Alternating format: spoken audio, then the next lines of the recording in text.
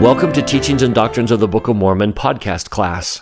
This is class number 9, where we take one more week on the war chapters. The war that is a symbol of the war that began in heaven, a war that we, the Latter-day Saints, must win. We must be victorious in the war that began in heaven. We must conquer Satan and usher in the millennial day.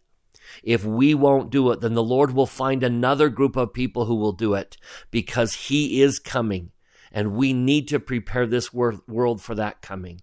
So in our quest to understand the messages of how to win the war in heaven, we look at the wonderful example of the Strippling warriors.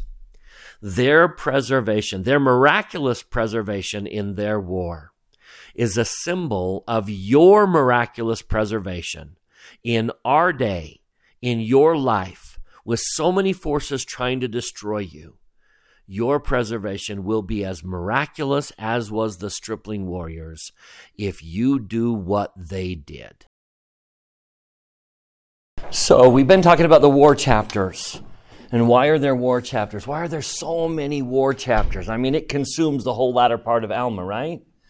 And we've seen that the symbolism is that the war begins when a man among the Nephites wants to be king, isn't chosen, gets offended, rebels, gathers his forces, and then fights against the people who didn't choose him to be their king. Does that sound familiar? And now all of a sudden you begin to say, oh my goodness, I see what Mormon saw. I see that this is a pattern of the war that began in premortal life. A war that continues here on earth. A war that is consuming so many people that I love. People in my own home. I watched Satan successful against them. And even though we studied it, we saw his strategy, right? What was his strategy? He doesn't get people to come down from the mountain in one fell swoop. He simply says, just come down a little, and there it starts. And I've watched people I dearly love end up at the bottom of the mountain, conquered by a foe they never said would conquer them. I look around, I just see so many struggles, so many people failing in this war. Have you ever felt it's unwinnable? There is no way we as a church and I individually can be victorious in this war. I actually went to the temple today and I asked her, what was the message you got? And she came out saying, Heavenly Father has a plan for me. Have you ever doubted that? Have you ever wondered how in the world? Have you ever gone on a zillion dates and said, I'm not going to find anyone? Has anyone in here starting to lose faith that you will actually find an eternal companion? Because I'm not seeing very many possibilities that I would choose today. Does it seem unwinnable? Do you ever have the moments where you say, I just don't know how I or we are going to be victorious? The foe is so powerful. And there are so many of them. How in the world are we going to win? Now, that leads us to a story within the story. In the middle of this war chapter comes the Book of Mormon's greatest miracle. Does it strike you odd that the Book of Mormon isn't filled with a lot of miracles? I mean, miracles of conversion. Okay, set that aside. But you can't turn a page in the Bible without reading about some miracle pretty much, right? How many miracles are in the New Testament? How many miracles are in the Old Testament? I mean, we have people walking on water and parting the sea and Joshua holding back the sun. We have Elijah saying, bathe 7 times and leprosy disappears. We have Elisha saying, pour it into a jar and it will multiply. We have Jesus taking 5 loaves of bread and 2 small fishes and feeding 5,000 and getting 12 baskets of leftovers. There is miracle after miracle after miracle in the New Testament. What are the Book of Mormon miracles? Does that strike you as odd that an entire book of Scripture doesn't include a lot of miracles? Because the reality is, it has one miracle repeated several times. And I think that's on purpose. God hasn't stopped being a God of miracles. I think the miracle of the Book of Mormon is emphasizing the miracle you most need in your life. The miracle you need is the miracle of preservation. What are the miracles of the Book of Mormon? Nephi before his brethren, touch me not. Abinadi before the priests of Noah, touch me not. Samuel up on the wall. Every miracle in the Book of Mormon, almost every single miracle is a miracle of what? What's the miracle? Preservation. Now, tell me what the Book of Mormon is trying to say to those of you who live in this world where we seem outnumbered and hope seems so lost. If you've ever dated and said, I'm never going to find an eternal companion. If you've ever looked, how in the world am I going to get a career? If you've ever looked at home prices and said, how am I going to buy a house?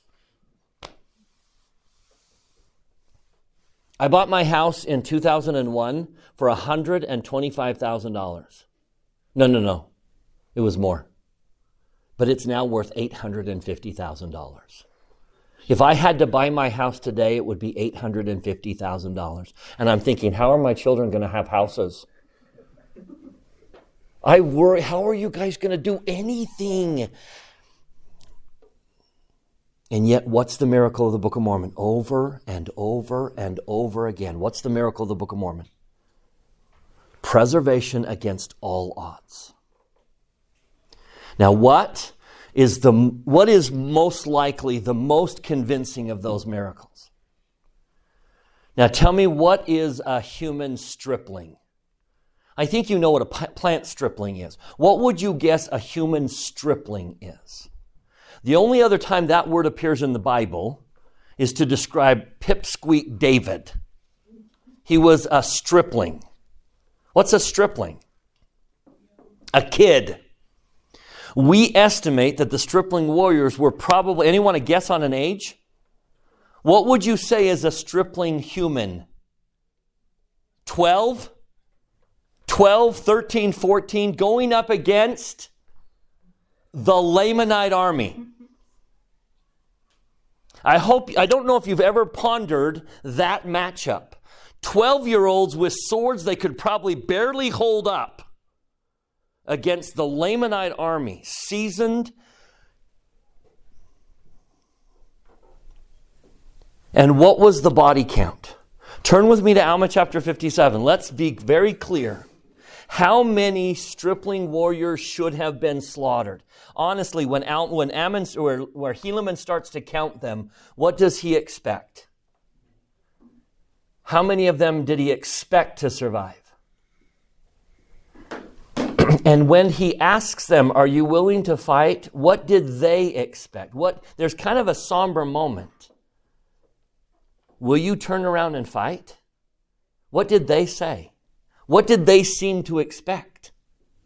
No one expected them to survive. I don't think Helaman expected them to survive, and I don't think the stripling warriors expected themselves to survive. So turn with me to Alma 57. Book of Mormon, Alma 57.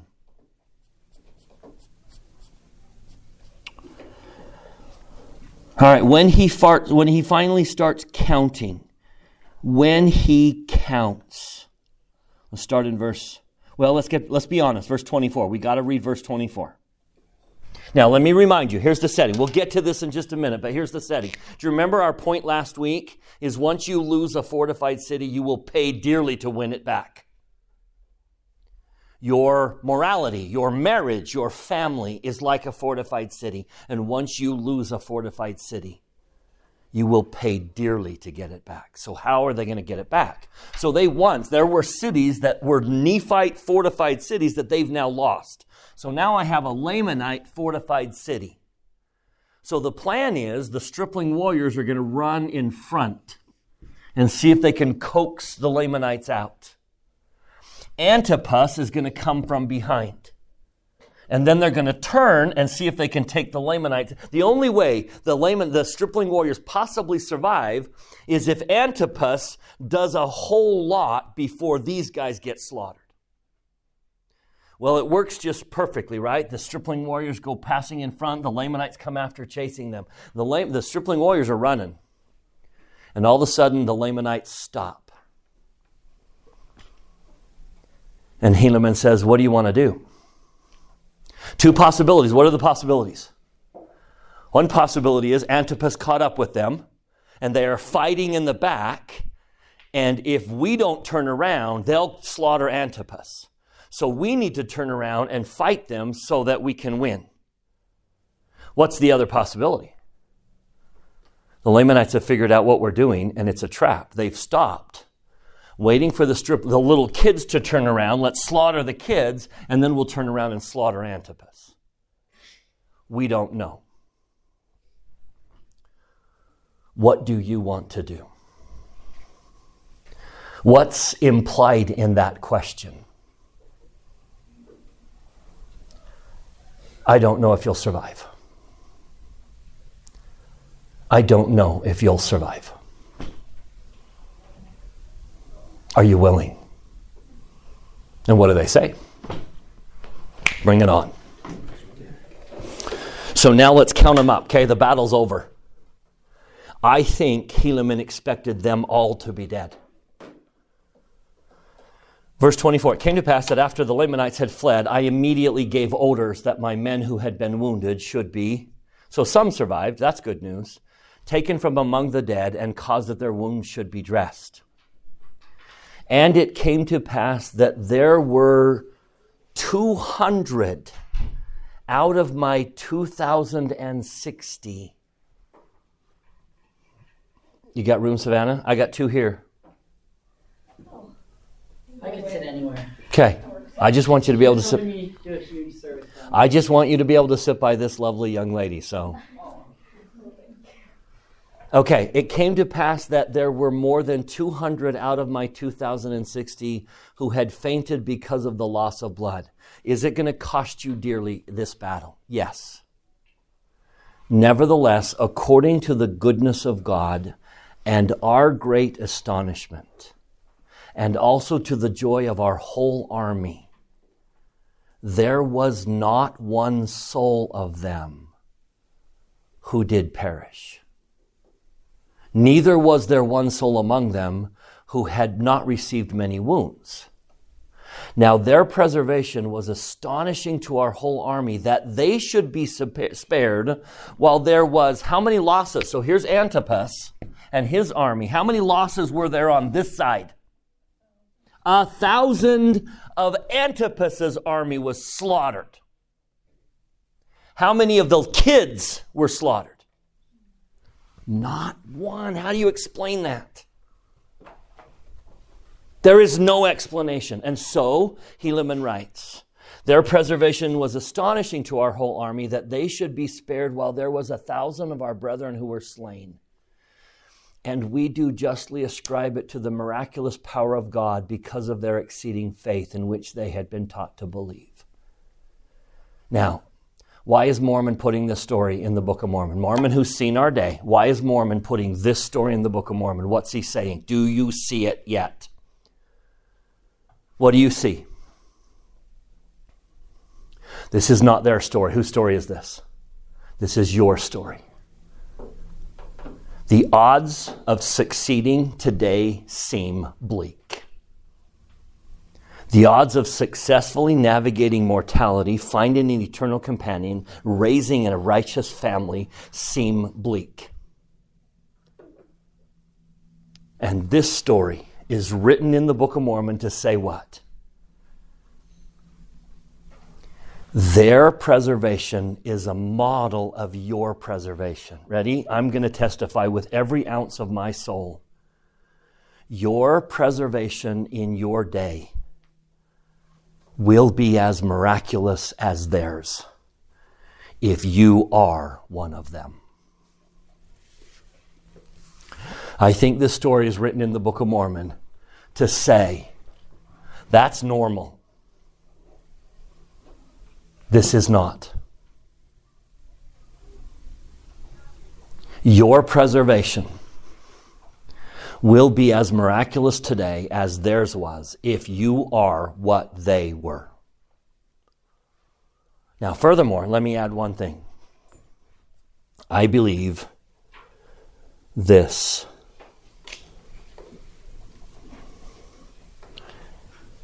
Will someday be true of you. This is why I changed careers. This is why I am what I am and do what I do. Because I know something about you. Someday it is going to be said, it was these to whom we owe this great victory. I love Russell Nelson. I love the Quorum of the 12, but it is not the Quorum of the 12 that's going to win the victory. And Satan knows it. I don't think he's tempting Russell Nelson that much. I think he's trying and has just given up. I think he's coming after who he knows the real victory is.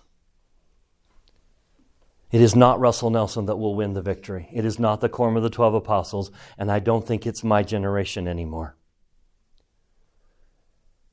I think I'm in the presence of those to whom we will someday say, they're the ones that won the victory. So every doubt you have about your future, every doubt about possibly succeeding and being successful in this day and age, you need to hear this story. If you are what they were, your preservation will be as miraculous as theirs was. And it will be your victory. So what makes you a modern day stripling warrior? Let me suggest 3. I think we could find a whole lot. If you go back and study the stripling warriors, you can make a large list. But let me just emphasize 3. As someone who has taught for 30 years and watched modern day stripling warriors and those who really aren't, I will tell you I have identified what I think makes the difference. Here are the ones that make you a stripling warrior today. Here are the ones that specifically made them stripling warriors. Ready? Allow me to give you my list. And I'd be fascinated if you give me your list someday. But what makes you a modern day stripling warrior? Let's jump back to chapter 53 where they're introduced. So do you remember the problem? We've lost our fortified cities and we've got to win them back and we don't have the manpower to do it. We're in Alma 53. So we've lost our fortified cities. We don't have the manpower to win them back. We're going to lose this war.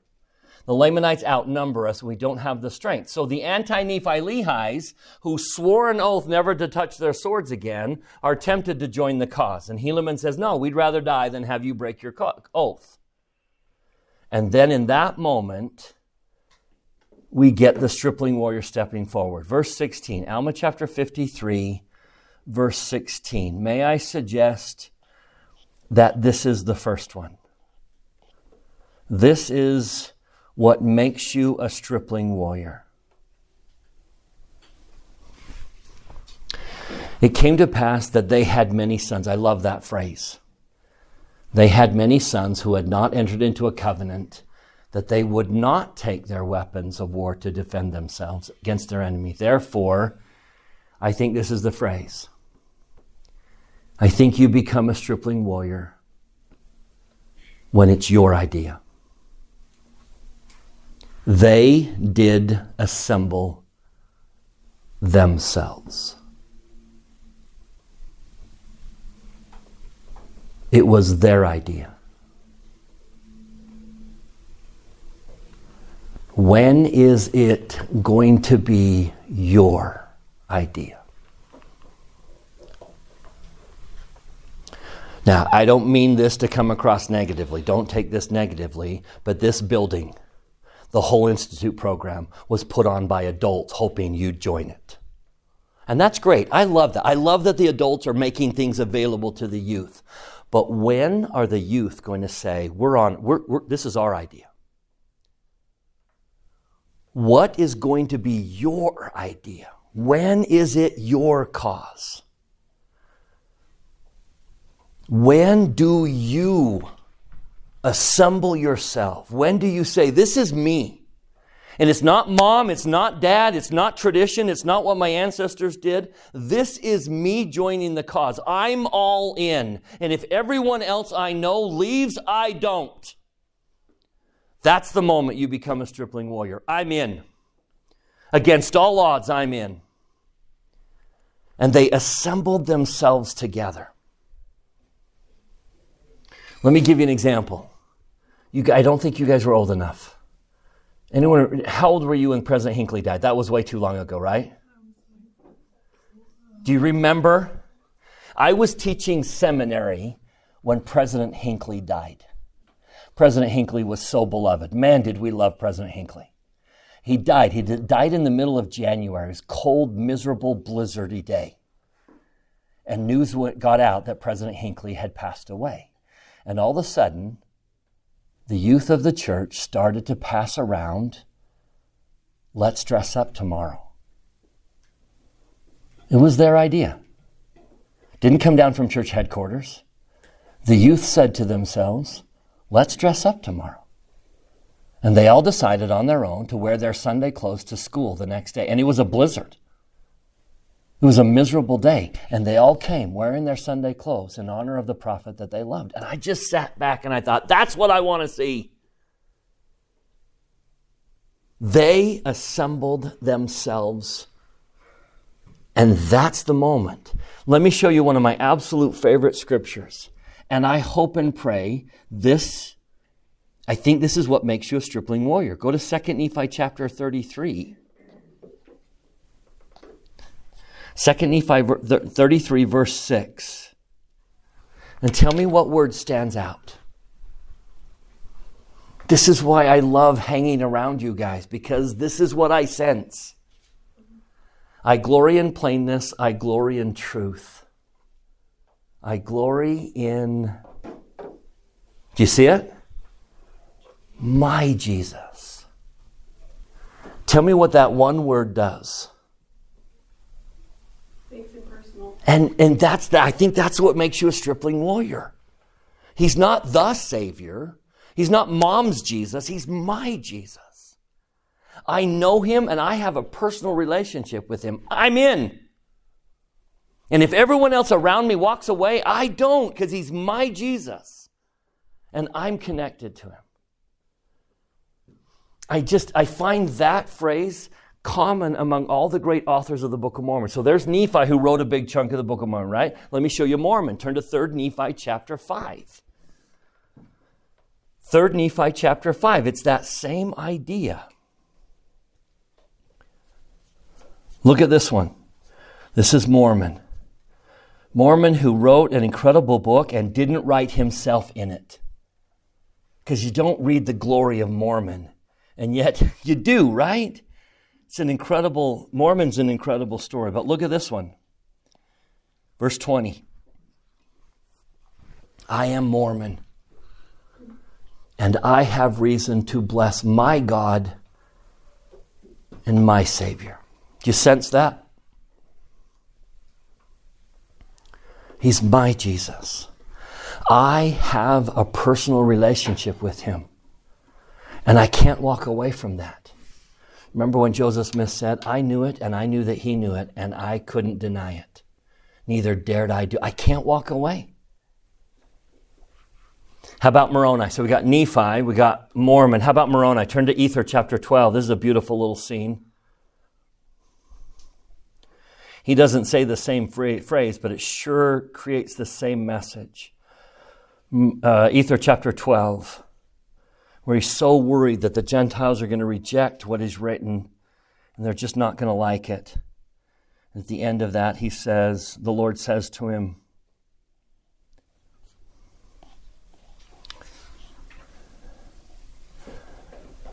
well, let's read 37.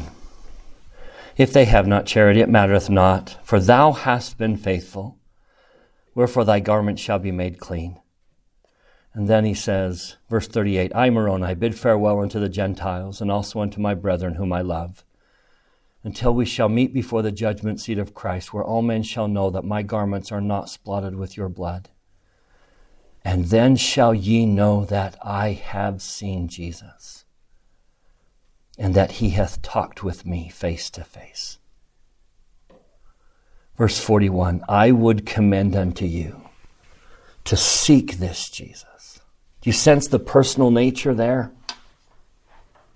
Step number one is, it's my idea. This is me. I'm in. They did assemble themselves.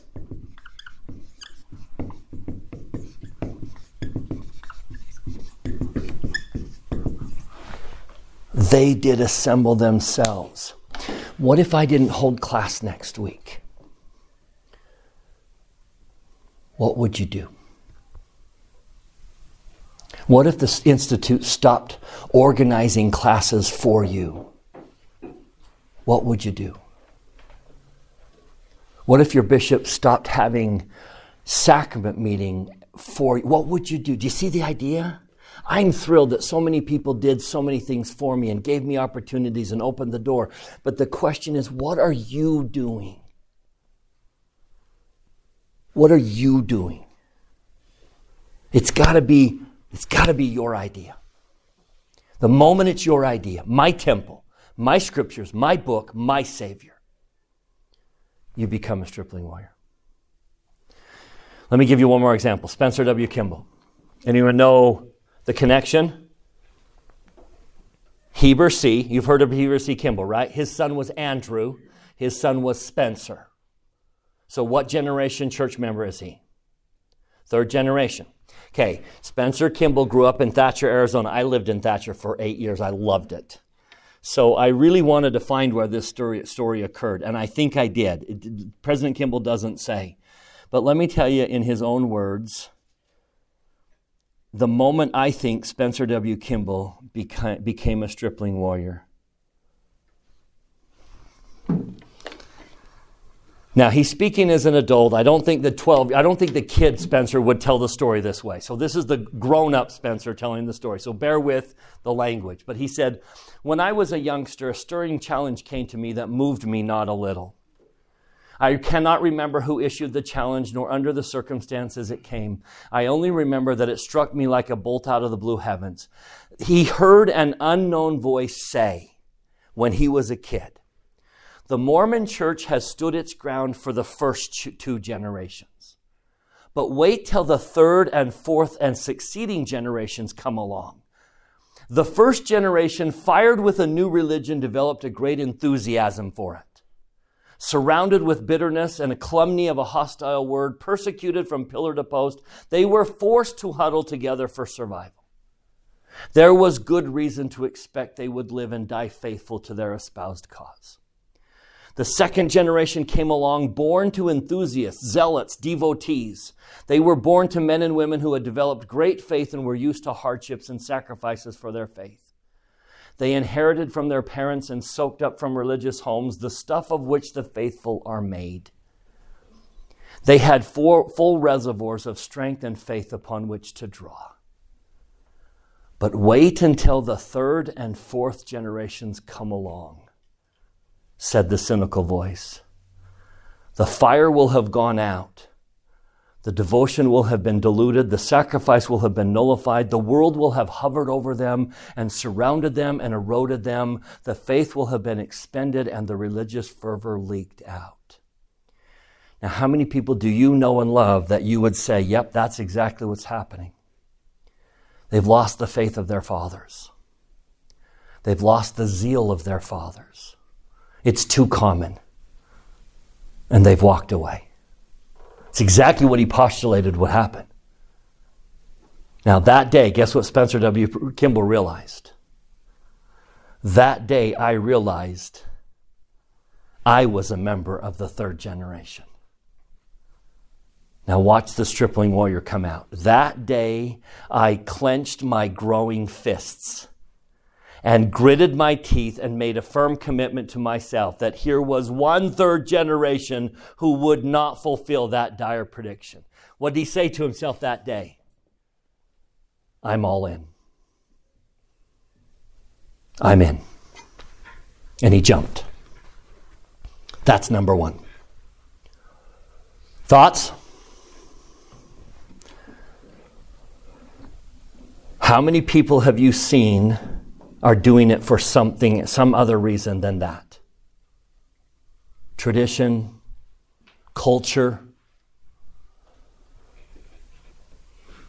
Now, how long is that going to hold you in the heat of today's battle? So there's number one. Let's go back to Alma chapter 53. Let's do number 2. So we can't just send a bunch of 12-year-olds into battle, right? Even if they did assemble themselves together. They got a great little team. We're going to go send them into battle? No. What do they need? Tell me what these 12 and 13-year-olds need.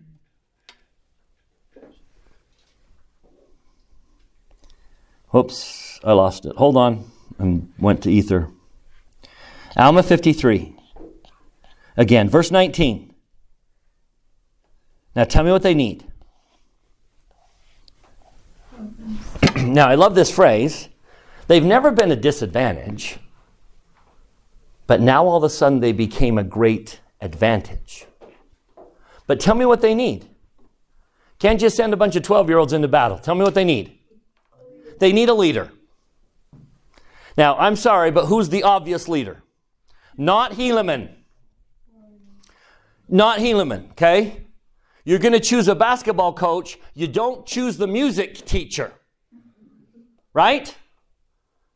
Who's the most obvious leader to lead them into battle? Moroni or Teancum. I'd follow Teancum anywhere. They were tremendously military-minded, brilliant military men, and they didn't choose them. They did not choose. Now tell me about Helaman as a war captain. Tell me about Helaman as a war captain. Do you remember that great moment? Okay, so they've run in front of the building. The Lamanites have come out. They're being chased. All of a sudden, the Lamanites stop. Is it a trap, or has Antipas caught up? And it's time for Helaman to make this brilliant military decision. And what does he say? What do you guys want to do? Is he a brilliant military mind? Is he a great singer? Is he a good athlete? Can he throw a ball through a hoop really well? There's a lot of obvious people to follow today. They chose to follow someone different. Who did they take into battle? Not a warrior, not a military man, not popular with the people kind of person. Who did they take into battle? A prophet. You become stripling warrior if you assemble yourselves and then you choose the prophet as your leader. I choose the prophet. That was a critical decision. Now, I don't mean to be disrespectful. But here was Antipas, here are the Lamanites, here's the stripling warriors, right? How many died over here? 1,000. How many died over here? 0. Moroni, Teancum will get you so far. A prophet is a totally different thing. And you've got to choose. Who's your leader? Who's your leader? And the moment you say, my leader is a prophet, there's going to be some challenges that come with that decision, won't it? There's going to be tests of faith. But look at the body count. Look what choosing a prophet is going to do versus if you choose to follow someone else. Now, what kind of relationship do they have? Go to chapter 56. Jump to 56. Let's see what kind of relationship the prophet and the stripling warriors had with each other. I've got them marked here better, so I'm going to go here.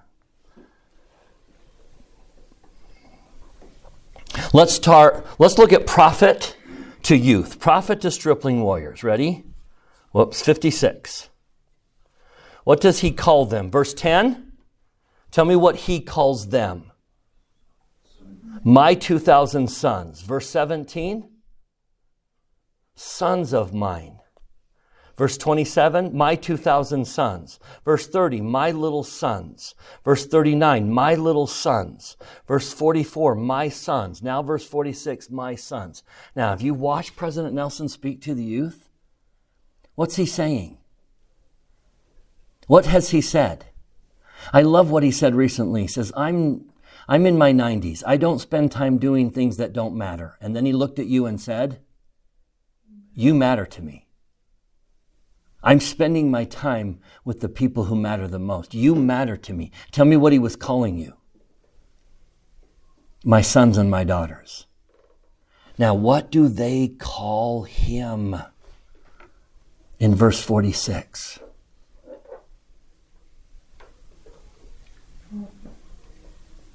And my invitation is, do you have that relationship with the prophet? Can you have that kind of relationship with a prophet you've never met? Can you develop a relationship with the prophet to the point where he's Father? And I choose to follow a prophet. And that's that tender, sweet relationship. Now, you're going to have a challenge in the next couple years because guess what? You're going to lose your prophet. I lost mine. Spencer W. Kimball was the prophet of my youth. I loved him. Oh my gosh. To this day, when I say Spencer W. Kimball, I hold my hand over my heart. Spencer W. Kimball. Oh. And then he died. And his replacement was no Spencer W. Kimball. And Ezra Taft Benson was different.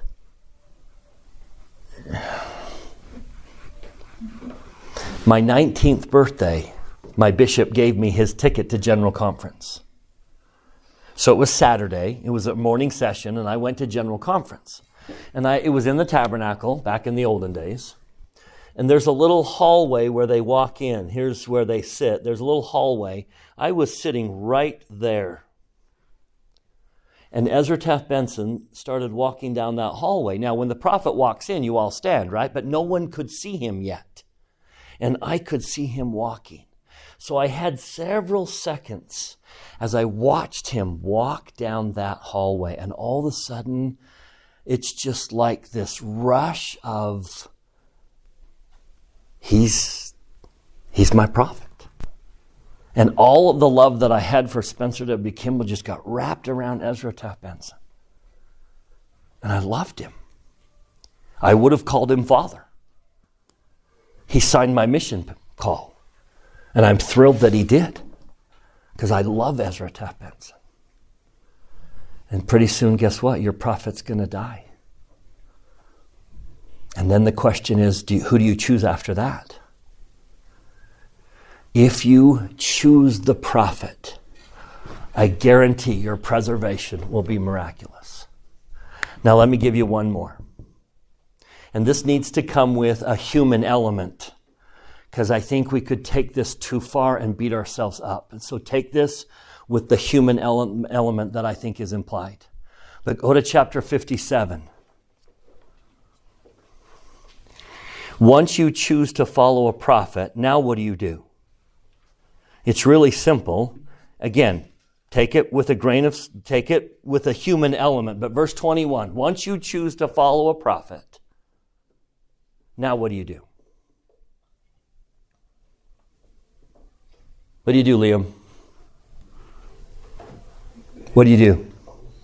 You obey and observe to perform every command with exactness. Now again, I would say put a human element on that because we're human beings and we're going to not be perfect. But I'm going to do what he asks. I'm going to take it very personal. I'm in. I choose him. And I'm going to obey with exactness. Can I ask? Name one thing your prophet has asked that you obeyed with exactness. Anyone willing to share? Now, I'll tell you what I do. I keep, you can tell I'm a notebook guy. I have a notebook with every one of them. And when President Nelson speaks, this is what I do. And every time he says something like, I plead, I put his picture next to it. I plead. Over here he said, my plea. President Nelson doesn't command, but he does say a lot of things like, I urge. I urge. Or he'll say, may you focus. May you. But to me, that's the command. Every time he says, I urge, may you, I plead, that's the command I'm going to take to it with exactness.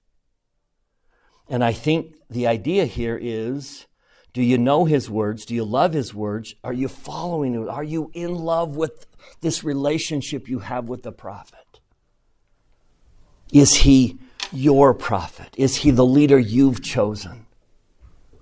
And do you have that father-child relationship with him? And when he says, I urge, do you sit up and say, okay, that's what I'm going to do? Give me one thing your prophet has asked that you've tried to obey with exactness. Anyone? Shelby. Using the correct name of the church. Using the correct, and that's hard to do, right? It's so hard, especially in a quick, casual conversation. I belong to the Church of Jesus Christ of Latter-day Saints. Easier just to say, I'm a Mormon. I love it. Give me another one. Give me something a prophet has asked, and you said, you know what? I'm going to follow. That's my prophet. I'm in, and I'm going to obey with exactness. Not that I'm perfect at it, but And again, that's what I mean. Let's put the human element. I really want us to always put that human element. But I'm trying to be as exact as I can. he talks about forgiving others. Yes. He has pled with us to speak kindly. Have you forgotten that when you're on social media or driving in your car or at a restaurant or something? It's amazing. I serve on a board of education and I watch people come unglued that I know are covenant members of the church, and I'm just thinking, I appreciate, but that wasn't kind. Obey with exactness. Give me a couple more. Tell me what you're proud. Charlie? To resolve conflict. Yes. And again, I love, how many of these? Savor these sacred verses. I also invite you. I plead with you. Whatever question or problems you have, the answer is always found in the life and teachings of Jesus Christ. Learn more about his atonement, his love, his mercy, his doctrine, his restored gospel, his healing and progression. Savannah. I've been trying to focus on a lot since he talked to, this was a few years ago, but when he talked about the hope of Israel is participating in the gathering of Israel and doing missionary work. Yep. This side of the veil and the other side. Yep. Lean in. I love that he talked about identity. What is your identity? And then he said, you've got 3 critical identities. Again, he probably more than, you have access to your prophet more than I did mine. You have access to everything that he said in your pocket. Now, again, let me promise, the hope of that life you love, the hope of the life you're hoping to have, in spite of all the forces against you, their preservation is an example. And I testify, your preservation in this day and age will be as miraculous as theirs if you are what they were. And what they were, it was their idea. They chose to follow a prophet, even though that was not the most popular choice of who to lead them. And they obeyed his word with exactness. That will preserve you. Now let me just throw just a few more in, just since we've got, go back to chapter 53. I think those three are the ones worth talking about. But if we have a couple minutes, let me throw one more word in. And it's appropriate to do it this year that we studied the New Testament. Back to chapter 53, verse 19, after they chose a prophet, other than their age, what is the first description of them? Other than their age, they were exceedingly young. Other than that, what is the first description of the stripling warriors? They were valiant for courage. They were valiant for courage. There it is right there in verse 20. They were exceedingly valiant for courage. If I were to take one moment and show you what courage isn't, let me show you what courage isn't. To define what the stripling warriors were, let me point out what they weren't. I think the biggest coward in the scriptures is Pontius Pilate. Now, the Jews cannot execute one of their own. The Romans will not allow them to exercise capital punishment.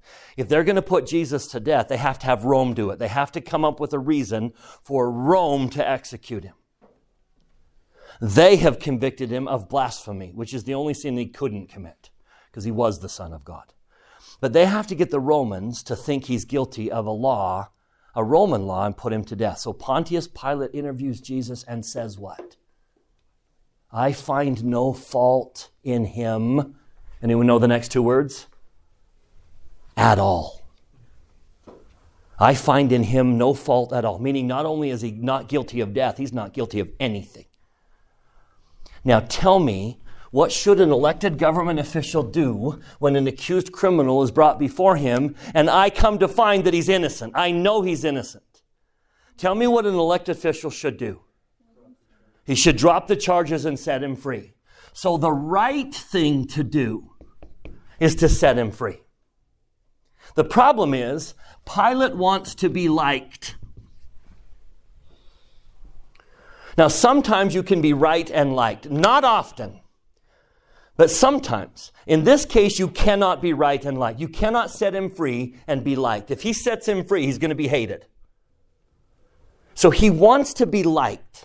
So tell me what we do when we can't be right and liked. We start to compromise a little bit. Can I be a little less right so that you like me? So instead of setting free an innocent man, who, by the way, his wife comes to him and says, have nothing to do with this innocent man. I've seen many things in dreams. You better set him free. So instead of setting him free, guess what Pilate decides to do? Oh, you're from Galilee. He sends him to Herod. He sends him to Herod. Let's go someone else to be the bad guy. I don't want to be the bad guy. And he sends him to Herod. It doesn't work. So he tries something else. He keeps compromising. I want to be liked. And so I'll be a little less right so that I can be liked. I know what I'll do. You Jews have a tradition. I'll condemn an innocent man. That will please you. And then I'll let him free. That'll please me. And so he's willing to condemn an innocent man to be liked. Now tell me what, once you start compromising, is evil going to be satisfied with your compromises? So what do they say? We want Barabbas. We want Barabbas. So then what does he do? He scourges him. He scourges him. He makes him a bloody mess. And then what does he say? He brings him out before the people to say what? Can I be done? Is this enough? I don't want to kill him. Can I be done? His conscience is searing. So why doesn't he stop? He wants their approval. Now, does he get their pity when he brings out the bloody mess? No, we want him crucified. So Pilate tries one more thing. He uses a Jewish tradition. I'm washing my hands. Will you be responsible for this man's death? I'm letting you make the call. Will you execute this man? I'm not going to. You have to. And they said yes. Do you see what he's trying to do? Now, if you ask me to define what it means to be exceedingly valiant for courage, it means when I can't be right and liked, I choose right every time. Here's the funny thing is, he wanted to be right and liked. And in the end, what did he end up being? Neither liked nor right. And isn't that the case? If you compromise trying to be liked, you end up neither liked nor right. So why not be right? That is a stripling warrior attribute. You'll find more. You'll find more. Leave you with my witness, with all my soul. I'm gambling, and it's not a gamble. I put my career behind my belief in who you are. I know that someday the church is going to say, it was them. It was the youth. It was the youth who rallied and said, this is ours. This is our fight. Chose a prophet and obeyed his words with exactness. I testify that if you will do that against all odds, your preservation will be miraculous. Your life will be glorious. Even though you may not see it as a possibility today, I testify that your preservation will be as miraculous in this day as theirs was in theirs. If you will be what they were. And I say that in the name of Jesus Christ, amen. Thank you for joining us for Teachings and Doctrines of the Book of Mormon podcast class. This has been class number 9 regarding the stripling warriors. Would you ponder this week and discuss with a friend or with me or with the class what you now see as the requirements to be a modern day stripling warrior? What might qualify you today for miraculous preservation in the war that wages today?